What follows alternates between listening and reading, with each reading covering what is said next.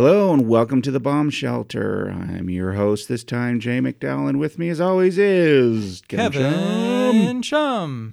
Something like that. Yeah.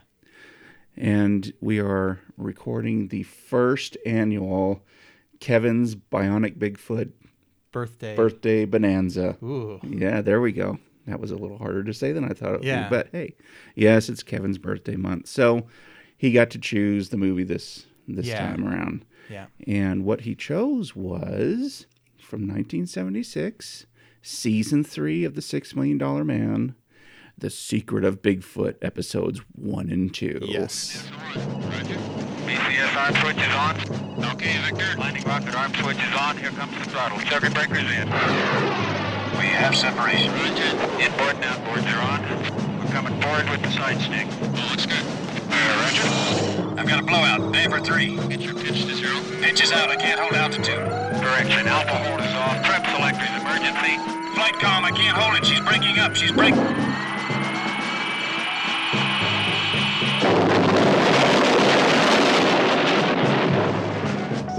Steve Austin, astronaut.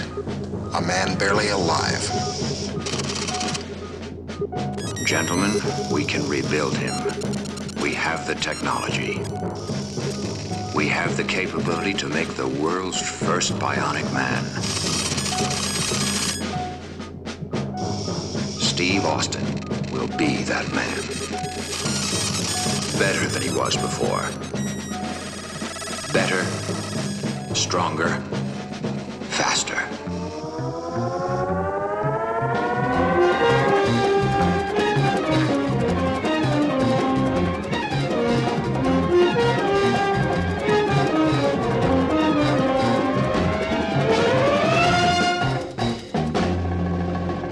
And there you have it. The, we hope trailer. Yeah. We're not sure if there's a trailer, but you just heard something having to do with it. You will be able to, ahead of us in time, will know whether or not we found a trailer. Yep. So, yes, $6 Million Man, the TV show from the 70s. I think it went from 71 to about, 79 or so. There's 5 seasons, and this was the third. Long. So, yeah. So, maybe 73 to 70, somewhere. Something. It was the 70s. Numbers. It was an awesome time. This episode, of course, The Secret of Bigfoot, it's 2 episodes, 1 and 2. Was directed by Alan Crosland Jr., who apparently directed every TV show ever. Well, we always take notes for these, and I typically start...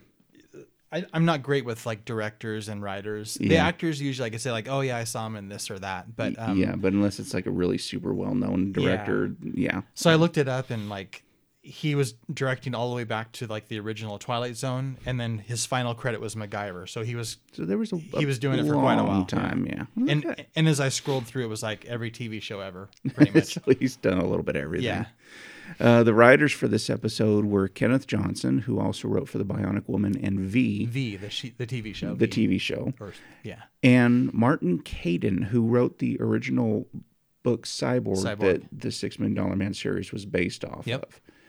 And so I guess he kind of gets credit for. He didn't really write this. He didn't write episode. This. He's a co-writer for every single episode. Just because of the inspiration for it. Yeah.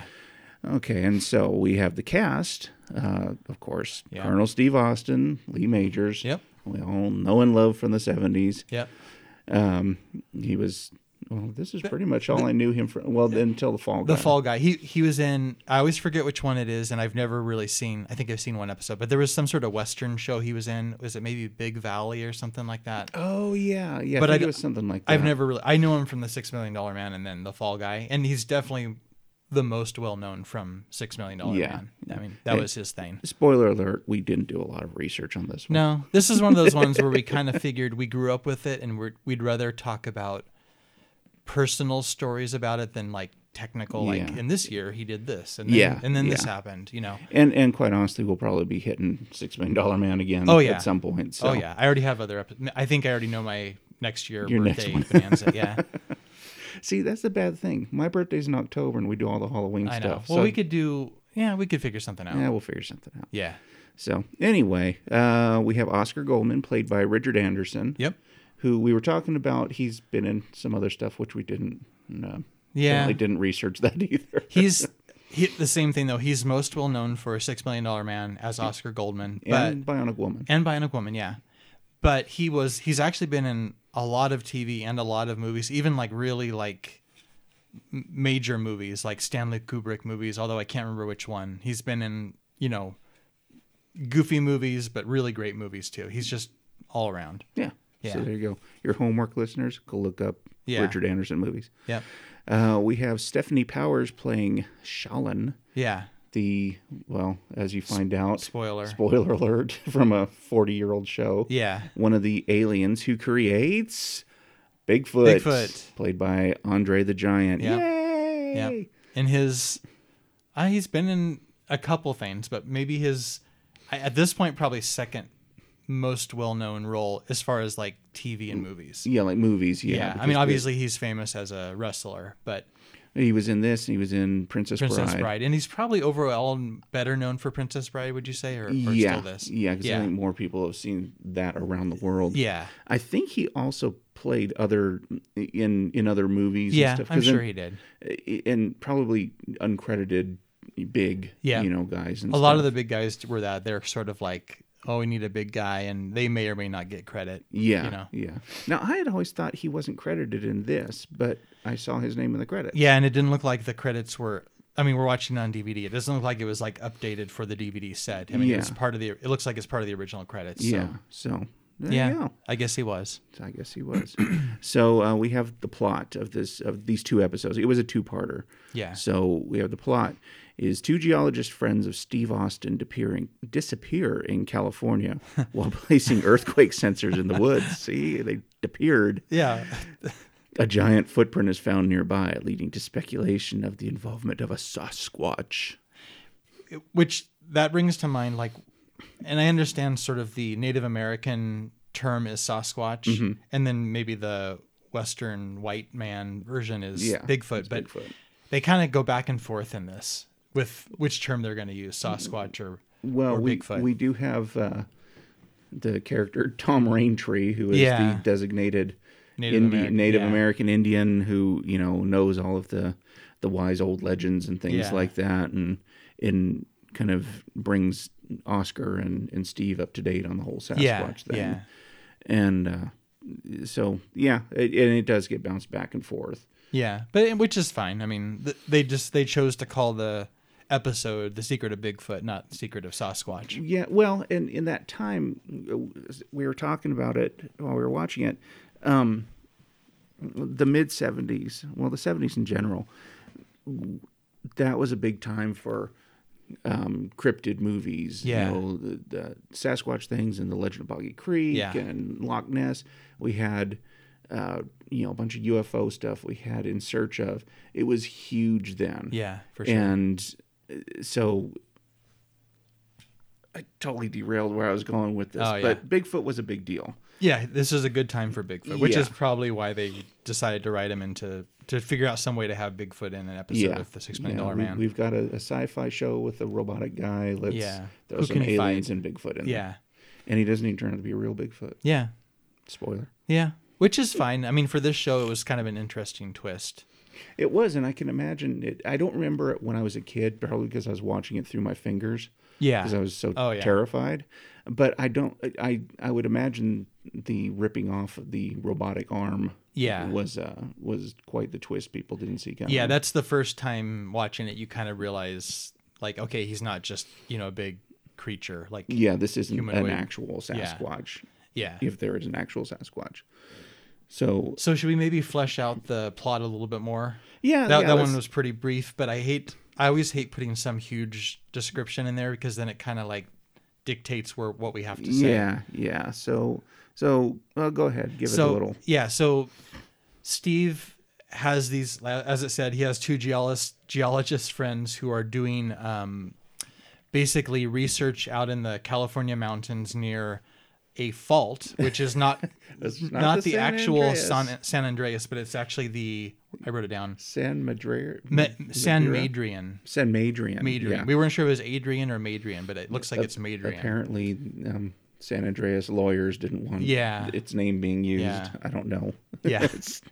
I don't know why they felt the need to make a different so yeah, one, but okay. it's clearly San Andreas Fault. That's the main one in California that we all think about. But they're basically doing earthquake research, and they're putting these sensors in the ground. At the time, Steve and Oscar are kind of communicating with them over radio.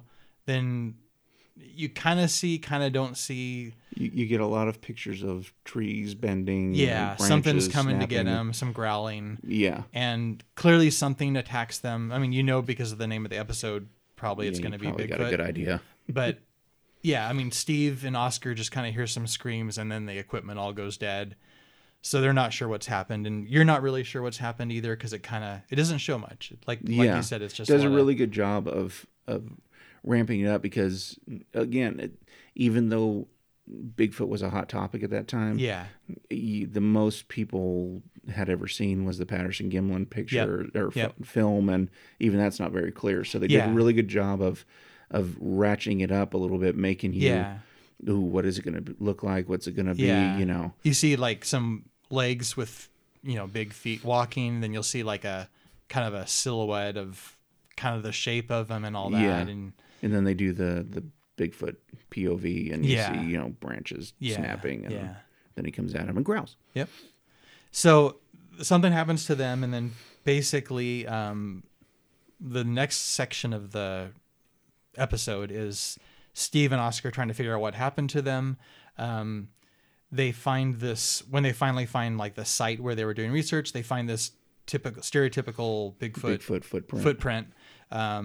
Which they don't bother following the rest of the way. For some reason they're like, well, there's a footprint. What's the guy's name again? Raintree? His last name was Raintree. Raintree. He tells them the legend of like, hey, this is Sasquatch. My people call him Sasquatch. You call him Bigfoot. It's a legend from this area, and I think it was his grandfather. Yeah, his grandfather had some experience. Some guy from his tribe apparently ran into one, and the grandfather went and helped him, and knew he had seen a Sasquatch. And he had this the guy who had been taken by the Sasquatch, or who had seen him, had this look in his eye, like crazy eyes. Crazy eyes. So that kind of freaks him out. Oscar kind of he blows it off. Like that's just a legend. Yeah, it's a legend. It's all hoaxes, right? And so let's see. In fact, they even suggest that the footprint is a mountain lion. Mountain lion, which is like, that's a little. Looks like my foot's bigger than a mountain lion's. Well, not so much that. It's just it looks like a big human footprint. It doesn't look like a cat or a bear. Yeah, that's true. Like it's not even the right shape or type. Yeah. So I'm trying to remember in order how this happens. I think they're doing. Steve doesn't see anything yet. I think there's an attack on the military installation base in the mountain. Yeah, right? the little bit, because for some reason this earthquake study was also backed by the military. I guess. And I think it was secret type information, so they just had to be kind of guarded, possibly something like that. But so it's hard to tell if it's that evening or the next night. We get Bigfoot Rampage. Bigfoot Rampage. You still don't really see him in full light, but you get a little more of silhouettes because of the explosions. Yeah, and he's just basically, he's clearly intelligent enough to not. He's not just saying, what are these things in my area? I'm going to destroy it. He's destroying equipment specifically. Yeah, it's targeted. Yeah, so he basically comes in, wrecks the place, and then runs away. And then of course Oscar and Steve get this report from, more reports of like, hey, there's this big beast type thing that just tore up our base. And then so Raintree is kind of like, hey, see, I told you.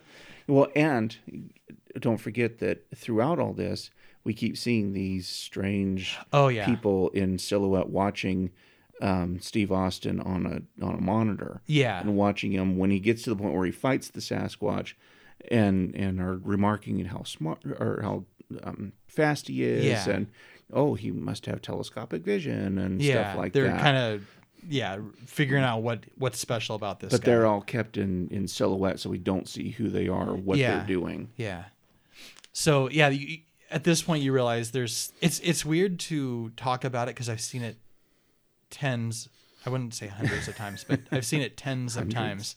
So it's hard to like realize like, okay, at this point you don't know yet that this is going to happen. But there's basically people were watching this Steve and this Sasquatch and kind of evaluating them. Yeah. So Steve goes to look for one of the two geologists, the male. The woman, because the guy came back. He comes back. And they saw he has crazy eyes. Yeah. And then the Indian guy goes, oh, yeah, he saw Sasquatch. Told you.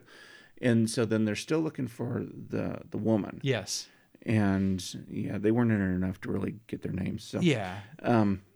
But he fights Sasquatch and he rips his arm off. Yeah. And Steve encounters this. I think he's looking for the woman when he encounters them. And it's a really famous battle scene. Fight scene, yeah. Yeah. And we'll talk about that a little bit later. But just, they fight and then tell him about the arm. Yeah. He goes, because Austin's getting his tail handed to him. Yeah. Yeah. And he finally grabs Sasquatch's right arm and then pulls it right out, and there's sparks and flames and everything. Yeah. And so the Sasquatch howls, grabs the arm, and books it out of there. Yeah. And Steve follows him. Yeah. And the mysterious people are still watching him, and they're like, well, let's see how he does with this and this. Yeah. And this. Yeah. And somehow Steve manages to get into the bay. He figures out where the door is that was hidden. Sort of up in this cave up in the mountains. Yeah. And he gets in, and then how is he taken out? Oh, the cave. The cave, the spinning cave. Yeah, there's this spinning ice cave that kind of... It makes some weird noise, and it disorients him, and then he goes down, and they come and they take him and then examine him. Yep. And examine all of his bionic parts and his non-bionic parts. It's a little bit uncomfortable. Creepy. As a kid, I wouldn't have noticed it, but Steve's laying there. He's got sort of like a towel or something over his private area. It's like he's getting a massage. Yeah, yeah. And there's this sort of the woman doctor who's alien. taking a liking to him. And you come to find out they are aliens. They're not. These isn't like a secret military group or something like that. And they're not just aliens. They're aliens who can manipulate time. They can manipulate time with TLC. With TLC. Which is that's all you need. Yeah, it's not tender loving care. I can't remember what it actually stands for, but it's... I don't think they ever said. I think it's they basically... threw it out there. Yeah, you have this little device. They have this little handheld device that you basically... It looks like they teleport at first. Yeah, yeah. At first you think, oh, they're disappearing and then appearing somewhere else. But what it turns out is that they're able to change their time in relation to the time of the place that they are. Yes, so I could speed up, like I'm sitting here next to Jay. I could speed up my time and like run around behind him and then slow down to normal speed again. And it looked like I disappeared and then appeared behind Jay. But actually I just stood up and walked over there and then... Yeah. And somehow we find out Steve can actually see this. Yeah. When it's described to him what goes on. It's also explained to him that the Sasquatch is a robot. Yeah. He's a bionic, and that they've been using him. The aliens have been using him to abduct people so they can they can examine them, and then they don't hurt them, and they just wipe their memory and throw them back out. Yeah. And that's sort of like, it kind of is a way to explain in this $6 Million Man world. It's a way to explain like, oh, so that's why people kind of see Sasquatch, but no one has like good evidence of them. Clear memories of them. Yeah.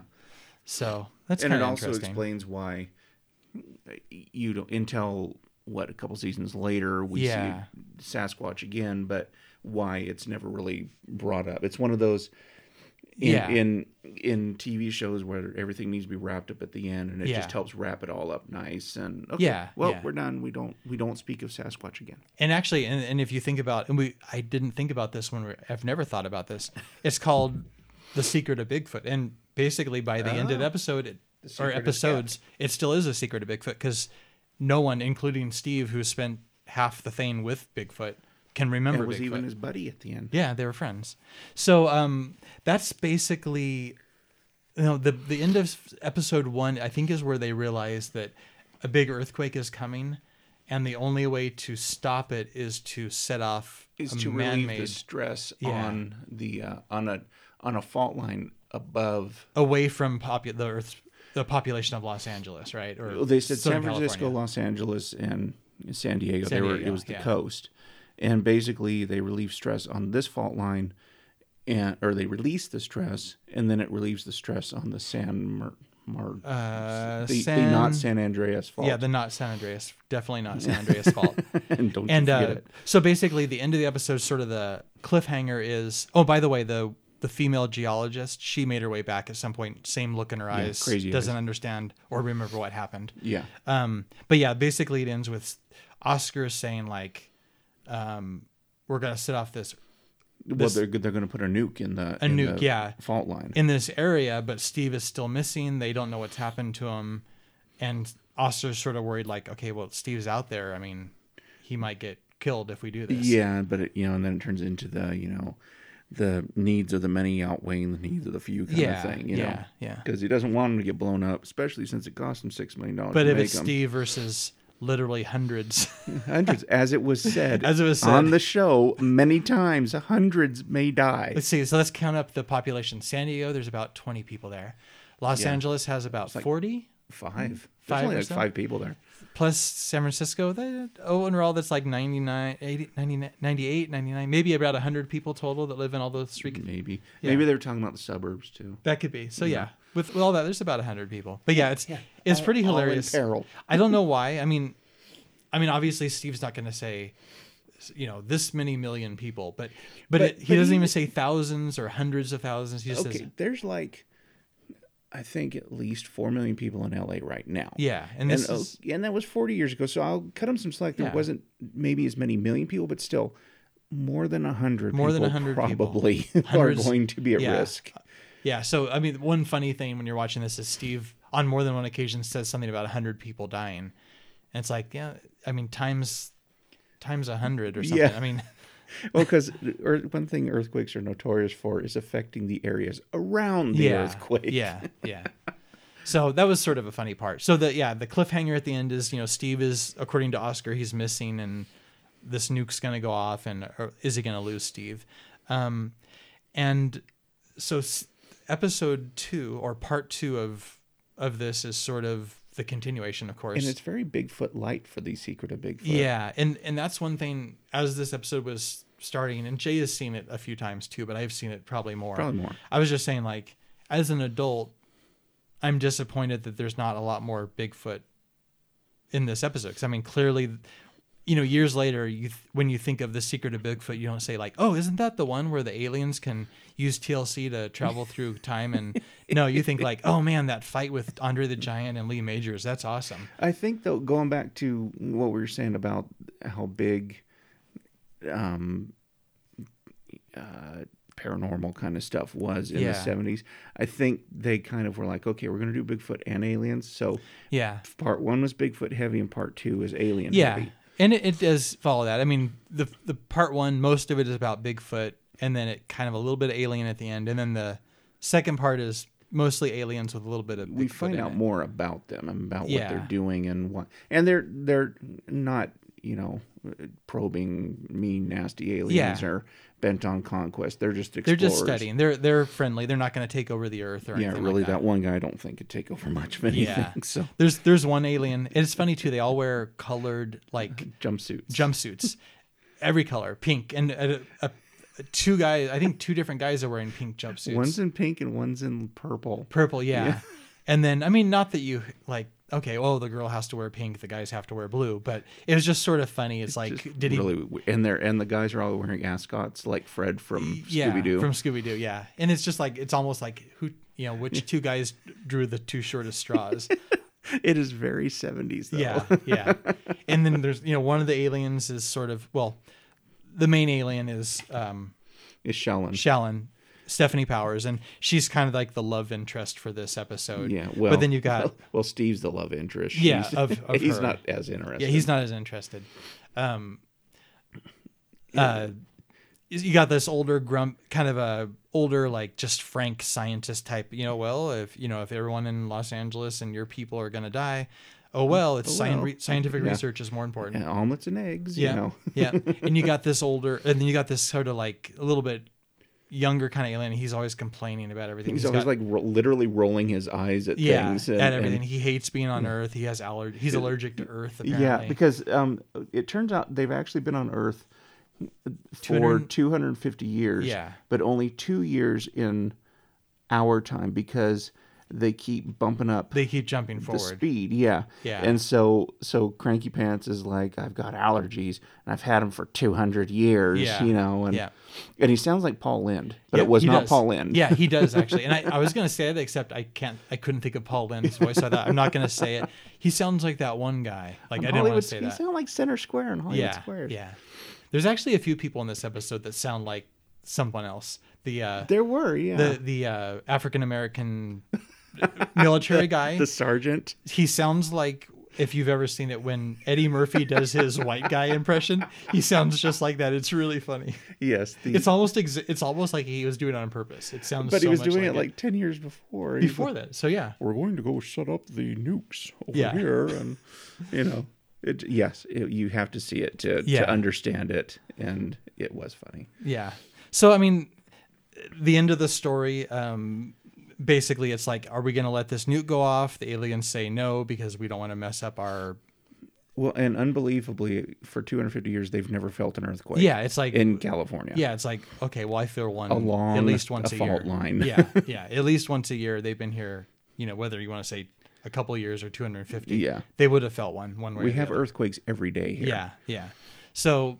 It's kind of an argument between, the hundreds of people that live in California versus the 12 aliens, at the facility of the aliens. And Steve sort of stops Shallan from stopping the nuclear. Well, he manages to escape because he's told, we'll let you go. It's no problem, but we're gonna mind wipe you because you can't tell anybody we're here. And he somehow manages to figure out how to use their little view screen thing, which apparently you can watch any camera from anywhere from any position. And he sees what she's doing. He overhears at the base camp what they're going to do. And so he tries to tell Shallan about it, hey, we're going to nuke it again. She's like, you can't. And he's like, well, we have to. And then he finds out that she's been sent to go stop it. And by stopping it, basically going and pulling on a few cords it was supposedly buried 500 feet in the ground, but you couldn't tell. So he manages to escape and go and stop her beforehand. And so they set off the nuke. It sets off the earthquake, and everybody's happy. Everyone's saved. Except for everybody in the facility who were squished by rocks. Yeah, and so basically Steve and Shallan go back. With the help of Bigfoot, they kind of save a couple of them. They save the leader, definitely. And she does something with her little time doohickey and slows things down. So they have time to help him, I think. The TLC, yeah. Unfortunately, they saved the complainy guy. He survived, period. Yeah. He was helping get rocks off old guy. So, and Bigfoot and Steve kind of become buddies. They help each other. They kind of get the facility back online. If that wasn't really a word back then, probably, but... Well, because the power had been knocked out, so they had to go down, and Steve goes and plugs something back in and twists a pipe, and they're buddies. Then Shallan's there, and it's basically, okay, we're going to let you go, and we're going to mind wipe you. One thing we haven't mentioned is they have this sort of heal-all liquid called neotraxin. Yeah. And he's like, oh, well, my people, Steve says, hey, you should give me some. My people could really benefit from this. And because she tells him she's working on Bigfoot, and she has him has Steve hand her a battery. Yeah. And she's like, oh, yeah, it's an antimatter battery. Yeah. And your people will figure it out in about a century. And he goes, well, we could really use the neotraxin, that would be more helpful. She goes, oh no, we can't, because apparently these aliens follow Prime Directive. Yeah. And they're not allowed to meddle with those primitives. Yeah. And so she goes, she's going up to go ahead. She's going up to mind wipe him, but right before she does, she hands him a little vial or something of the neotraxin. And I mean, he's going to forget even what the neotraxin is. I know.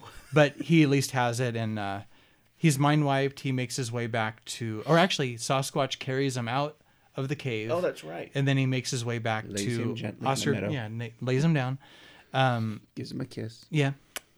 And then, Oscar. He finds Oscar. Oscar finds him. He has this little vial of neotraxin. He doesn't know what it is. Oscar says, "What's that?" I don't know. Yeah, where'd you get it? I don't know. I'll go have it analyzed, and it's never ever mentioned again in any episode of $6 Million Man. I don't think, although I could be wrong, but we'll see. Yeah.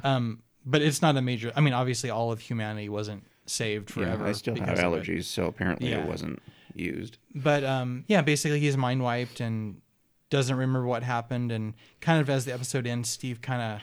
I don't know if he kind of sees something off in the distance. I think he sees something moving, and he bionic zooms in on it, and he doesn't see it. And then it's like, "What did you see?" I don't know. And something in his brain probably kind of slightly remembers something, but he doesn't remember Bigfoot or anything like that. Yeah. So it's still a secret of Bigfoot. See, it would have been nice for Shallon to at least put a note on there, like in the new attraction that says, "Hey, inject." Yeah, this this is good stuff. Don't drink it.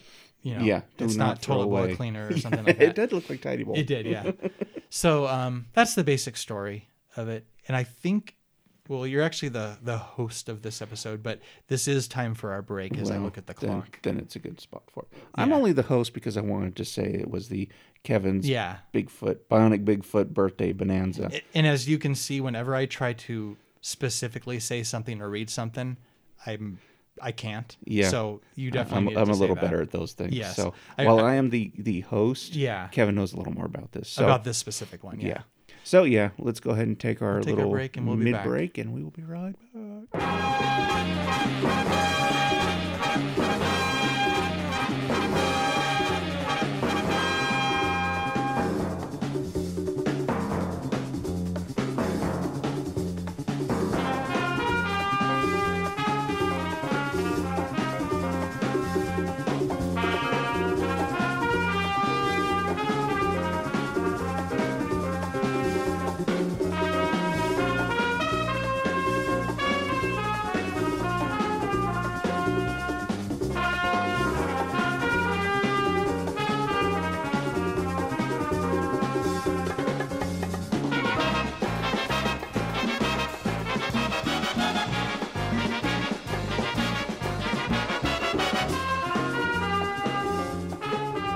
And welcome back to the bomb shelter. It's me, still Jay. It's Kevin still. Or it might be Bionic Kevin. You don't know. I don't know. We'll have to make him run and see how fast he can go. Yeah, not very fast. Are you Bionic? No, I'm just really slow. It's in slow motion. Nope, that's normal. Nope. Okay, so we've already beaten the episode to death. Yeah, and it's not really... I mean, it's good to go over what happened, but the importance of this episode isn't like, and then this happened, and then this happened. Yeah, this has more of... I mean, because I can't remember most of the episodes of Bionic Man. I know it usually involves him jumping, running, and looking and listening. Yeah, and that's about it. The important part of this episode is the Bionic Bigfoot. Even though their battle is literally probably less than 5 minutes long from start to finish. Sure seemed longer. Yeah, but it's more the. I mean, because we were like 4 and 5 when this came out. Yep, and. For me, I know, I was terrified of Bigfoot. Me too. And of aliens, but of the big eye aliens, not they look like the neighbor next door. They just look like regular people. Yeah, in jumpsuits. So, a lot of it is just memories of that. Yeah, and that's the reason we're doing that is because like I kind of said before, it's not like this. If we were doing a movie, it's not like this is the greatest movie ever. It's because of how much it means to me and how much it means to Jay. Yeah. As an episode, as a thing that occurred, that happened during our childhood. Yeah, that we have some kind of connection to. So let's get through a couple before we go into the personal stuff. Let's go into the little bit of tiny trivia. They both have to do with the same thing, and they both have to do with us. Actually, yeah. We have connections. Yes, we do. So. In Southern California, there's a place called Universal Studios, which you've probably heard of, but may or may not have visited. There's the one in Florida, too. They're both related. Yeah. The one in Los Angeles, though, I don't know about the other one, but it still has this spinning tunnel that you go through on like a tram thing as part of the tour. Back when I was a kid, it was called the Glacier Avalanche. And as a kid... They would mention, because I went sometime after this episode, apparently, that this was, in the Bionic Bigfoot episodes of the $6 Million Man, which was really neat for me. But as you go through this, you're basically going through a tunnel, a circular tunnel, and the tunnel spins around you. Yeah, so even on a tram, you start getting kind of dizzy. A little bit of vertigo, yeah, your head starts tilting with it, even though you're just sitting still. It feels like you're spinning around. And even watching it on the screen, you kind of felt a little disoriented. Yeah, even on a little weird. Yeah, even on a TV far away, and this is old television, so it's a square. Yeah, it still it's disorienting. But yeah, on the tour, they always, when I was a kid, they mentioned the $6 Million Man. But apparently it was originally inspired by the Iger Sanction, which is a movie starring, I can't remember right now, it's either Charles Bronson or Clint Eastwood. But it's actually... Sounds more Bronson-y. It does, yeah. It's more well-known, or at least back then, was more well-known as from the $6 Million Man. Yeah. It was redesigned in 1997 to resemble a dormant volcano in the movie Dante's Peak, and then again in 2001 as the entrance to the mummy's tomb. And I went to Universal Studios about somewhere between 5 and 10 years ago. It's definitely not the ice-looking thing from the $6 Million Man. It's more of a... They've colored it a little bit. It's more of a rocky brown looking thing now. I don't remember which movie It's probably still from Mummy then. Probably still Mummy. I don't remember, but to me it's still from the $6 Million Man. Yeah, and probably the main reason they use that is $6 Million Man was a Universal television show. Yeah. And Universal Studios is an active movie lot. Yeah. So it's probably like, hey, we've got this tunnel thing here that we're going to build. So that looks like something aliens would... Yeah, we use this for this other movie. Let's use it for this. Yeah. And like Kevin was saying at one point, a lot of the outdoors, you get to where you're like, wait a minute, I remember that from another episode. Or when you watch when you watch $6 Million Man, whenever they're sort of in a forest, you're like, I'm pretty sure that's where he fought Bigfoot in 2 seasons from now, or 2 seasons ago, or whatever. Or 2 episodes ago. Yeah.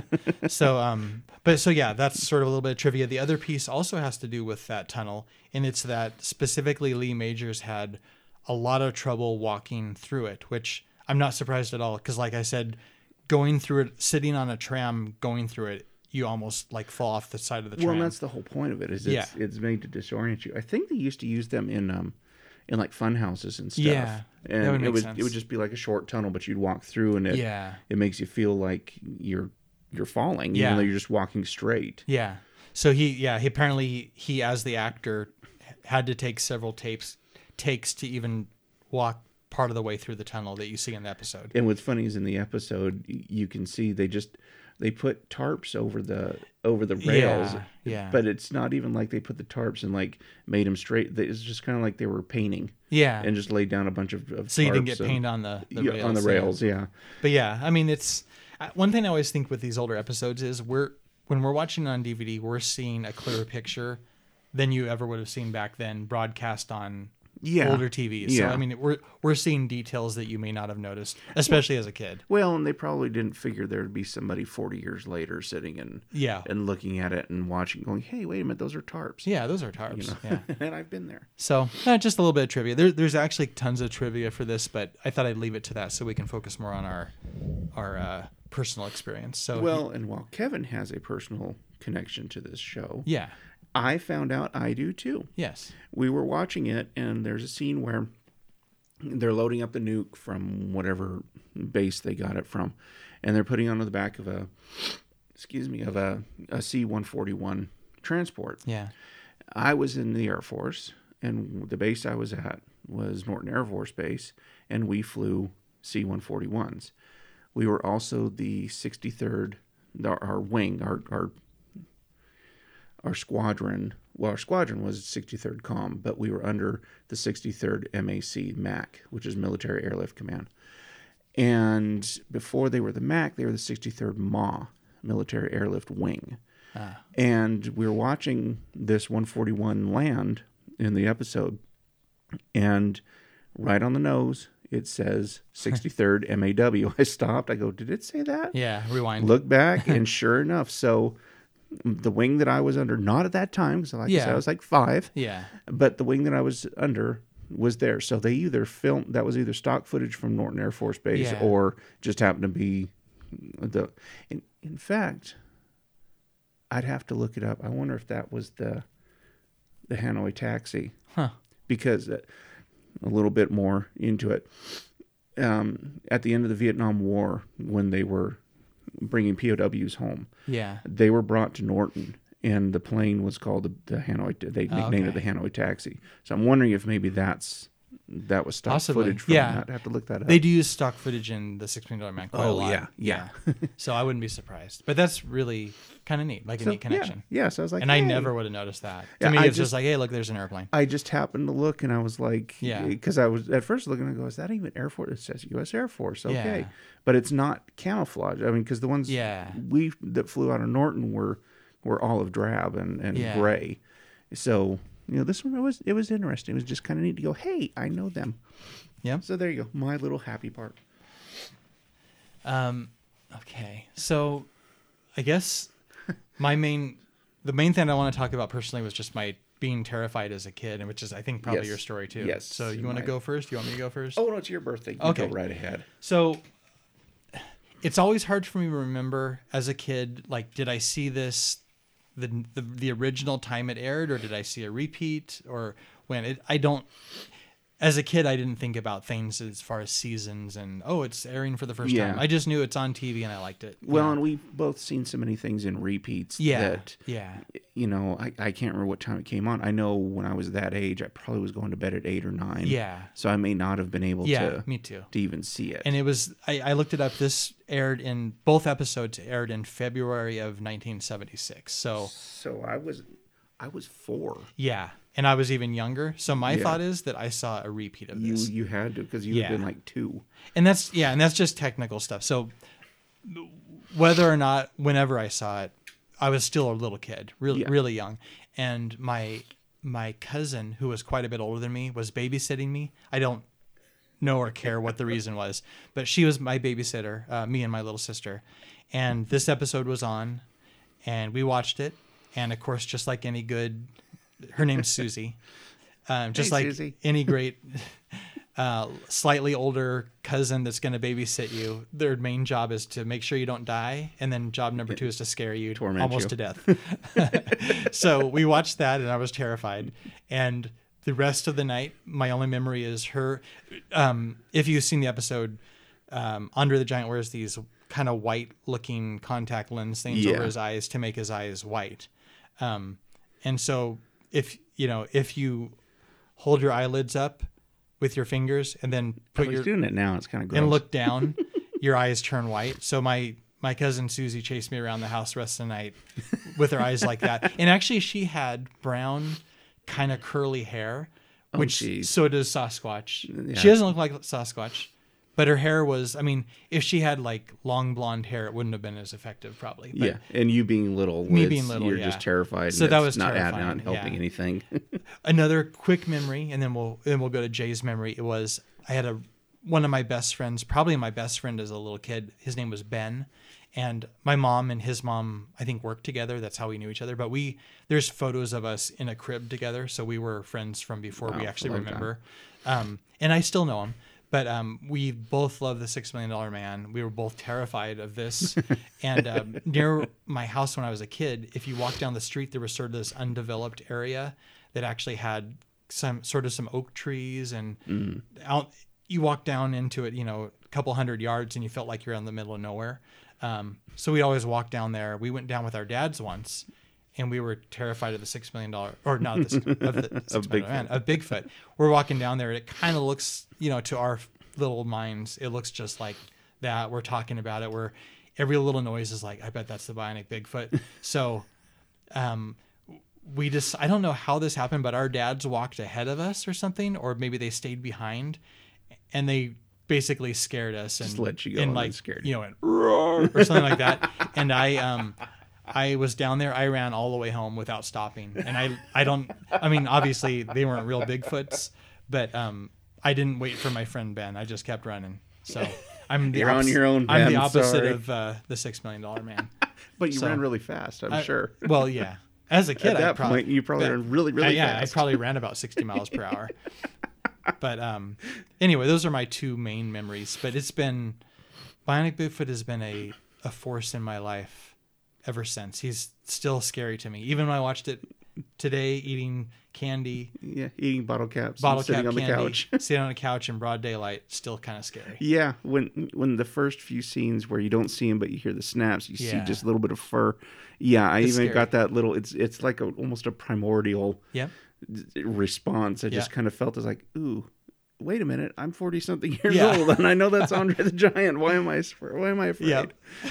Well, for me, I've always loved Bigfoot and aliens stuff, but I was terrified by them as a kid, and even getting books about them In Search Of was just the source of many nightmares. Yep.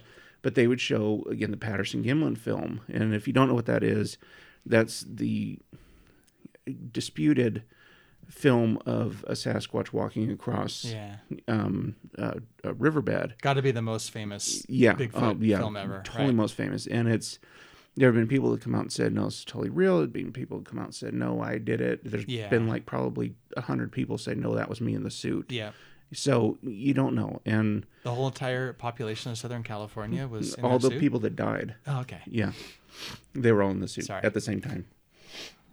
So even that, though, would just scare me to death watching it. Yeah. And then, The Legend of Boggy Creek came out. I only recently saw that. Yeah. And it wasn't that terrifying. It was good, but not terrifying. But even books, I didn't like books, picture books with them, with aliens, with anything. It would just scare me to death. And yet you spend a lot of time with them, right? But it was one of those weird things. And now it's kind of one of those facing your fears to kind of conquer your fears thing. And so I still love all that kind of stuff. Well, when I was little and being terrified of it, apparently one time, and this was my older brother and sister who, much like your older... Yeah, it's their job. Yes, it was their job to torment me. They claim it's because I was a brat. I claim it's because they're awful people. So apparently... I guess we had watched something about Bigfoot or some story came up, and I was afraid, and I didn't want to go to bed. And so I was pitching a fit, and so they put me in my room. Well, I think my brother must have gone outside, gone to my window, and tapped on it. And I guess I must have been told if I came out, I was going to be in trouble. Yeah. So I spent the night, as long as I must have fallen asleep, in the hallway next to the living room, where I could hear them and I could see the light, but they didn't. And they, of course, knew I was there. Yeah. But then I didn't get in trouble, but I wasn't in my room where the Sasquatch was going to eat me. And then sometime, it was probably a couple years after that, it had to have been, it was probably after Star Wars came out. And Chewbacca didn't scare me. I love Chewbacca. Yeah. But I had a dream where I was sitting in our backyard and we had this redwood fence, about 6 foot high fence. And I'm sitting out there, and all of a sudden I hear something walking through the leaves. Yeah. And all I can see is the top. And in my memory, it looks like the top of Chewbacca's head. But all I can see is that, and is walking across the fence line. And I'm just sitting there going, help, help, help. And I couldn't get anything out, and it was just terrifying. And I woke up probably, in a cold sweat. Yeah. So, Bigfoot. Scary. Really scary. Really, really, really scary when I was little. I think part of it, we mentioned this while we were watching it just before recording this, is that as a kid, I mean, there were superheroes, there was G.I. Joe, all of that, the Star Wars. Well, this was before Star Wars, but we had Super Friends. Super Friends, yeah. But Steve Austin was like, he's like the man. Like, he never got beat. Yeah, no one beats him. And then you see him fight Bigfoot in this, and he punches him as hard as he can. Or Bigfoot grins. And Bigfoot grins, and you're like, if he has no chance, then...